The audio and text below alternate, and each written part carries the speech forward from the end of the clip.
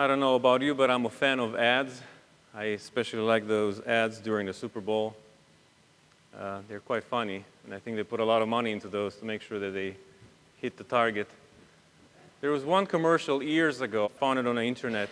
This ad had to do with fighting cancer, and it was very well done, and obviously dealing with the serious issue of cancer and the suffering that brings and the families that are being destroyed or set apart. And there's no words during this ad. It just shows the emotions that people who suffer from cancer go through.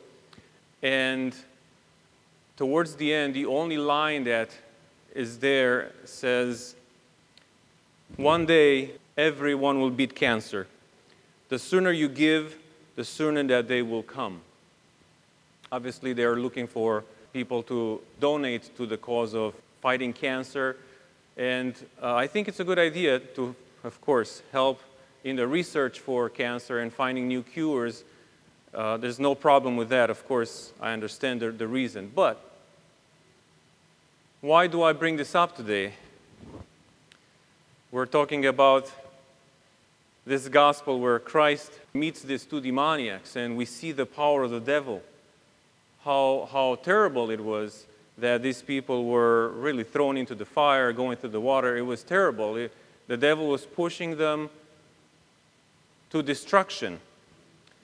And I wanted to talk about evil, how we understand evil in this world, because I feel like we are departing more and more from the idea of evil as a spiritual problem, and we try to deal with evil as something that we can quantify, we can measure, and we can defeat on our own.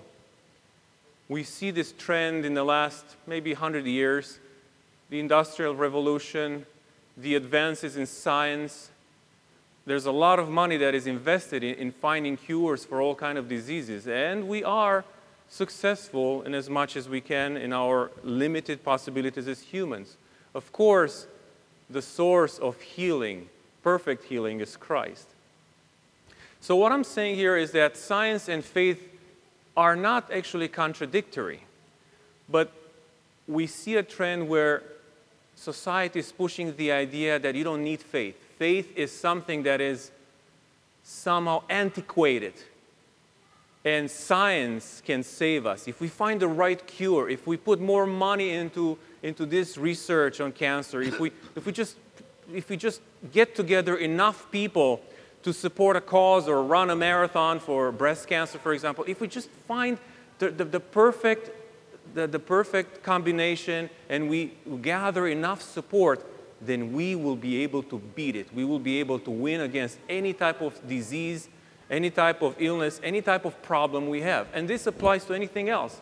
I just chose cancer because I think health is a big issue nowadays, especially we're talking about coronavirus, we're talking about the fact that we're looking for a cure. We're not sure we're there yet. They're talking about vaccines. They're talking about all kinds of medication, all kinds of methods of dealing with people who end up in the hospital, turning them upside down with their face down. So we try everything we can to mitigate the effects of evil, the effects of sin, pretty much. And nobody talks about what got us here.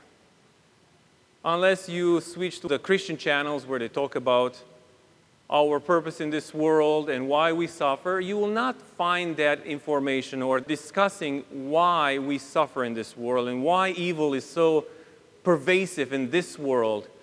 All we see is how can we fix it on our own. And as I mentioned, we talk about health, but we can apply the same principle, the same idea to anything, to violence, for example. I don't want to get into the politics of this, but I'm coming from a different country where guns are not allowed. I wasn't sure, should I walk on the street? I was really nervous. We always look at what's here, what's visible. We talk about guns, take the guns away, or do this, do that. But we never talk about what happened to that individual. How did we end up committing that evil? What happened on the path to get to that point? And I think the answer is deeper and is a spiritual answer. It is not something that we can bring into a lab and try to identify it with a particular lens or a particular microscope. This has to do with what happens in our hearts. And if we look into the history of humankind, if we look at Sodom and Gomorrah, we look at really the worst of the worst, we see what happened, what was the trend in those societies. The more we depart from the Lord, the more we depart from God and His principles of life, from His commandments, the closer we get to self-destruction. What happens with evil is that when we allow evil to enter in our hearts, when we allow the devil to have his way with us, and here and there, a little bit, step by step, I'm not going to go to church this Sunday, I'm not going to make the cross this time, I'm going to skip this Lent. Little by little, we become enslaved. I'm trying to remember this quote. It says, whatever you focus on controls you. Whatever you invest all your power, it controls you. And I remember in the scripture when the Lord says, you cannot have two masters. You either have Christ as your master who rules in your heart, or you have someone else. There's nothing in the middle. You can't just say, well, I don't believe in Jesus, but I'm a good person. We need Christ to be able to defeat evil. There's no question about that. And if we look into science, we see all these amazing advancements, but still people are not happier, or we are not a better society than we were 100 or 200 years ago. You see, we still have problems. We think, okay, we solve poverty. Now more people have jobs and more people have money to spend. And yet so many people suffer from loneliness. People suffer from all kinds of issues when they have too much. See, our human idea of what it means to be free, what it means to be safe, to do well, it's not going to lead to that particular target unless we have Christ with us.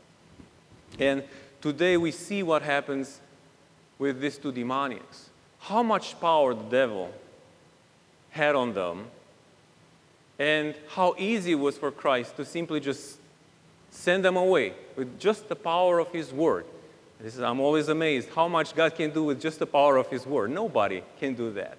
Nobody can do that. And yet Christ did that because He had mercy on these people, and He has mercy on all of us. Christ wants all of us to be with Him. And the fact that we're here in church is very important. It's very beneficial for all of us because we hear the gospel, we hear the words, and we try to ask for mercy and compassion, and we try to walk in this life in spite of all the problems and all the evil that is being perpetrated, the violence, the disease, the wars, and everything else that happens in this world. We know that with Christ, only with Christ, we will be able to defeat. So going back to that ad, now that I gave a different perspective, I think it's important, and I encourage all of you to help, to donate for cancer research. I'm not against that, obviously. But I invite all of you to reflect what got us to that cancer, what got us to the problems we have. It is really sin that brought evil into the world. God did not create evil. Evil is a product of our disobedience. And the devil, we can see what he can do if he's allowed to freely reign. Look what happened to the swine. As soon as the demons got into the swine, what did they do? They took them straight over into the sea, because that's what they're trying to do with all of us as well. They would do the same thing with us if we allow evil, if we allow the devil to have his way with us. So today, brothers and sisters, I encourage all of us to reflect on what actually means, what is actually evil in this world, and how we can defeat evil only with Christ, our Lord. Glory to the Father, and to the Son, and to the Holy Spirit. Amen.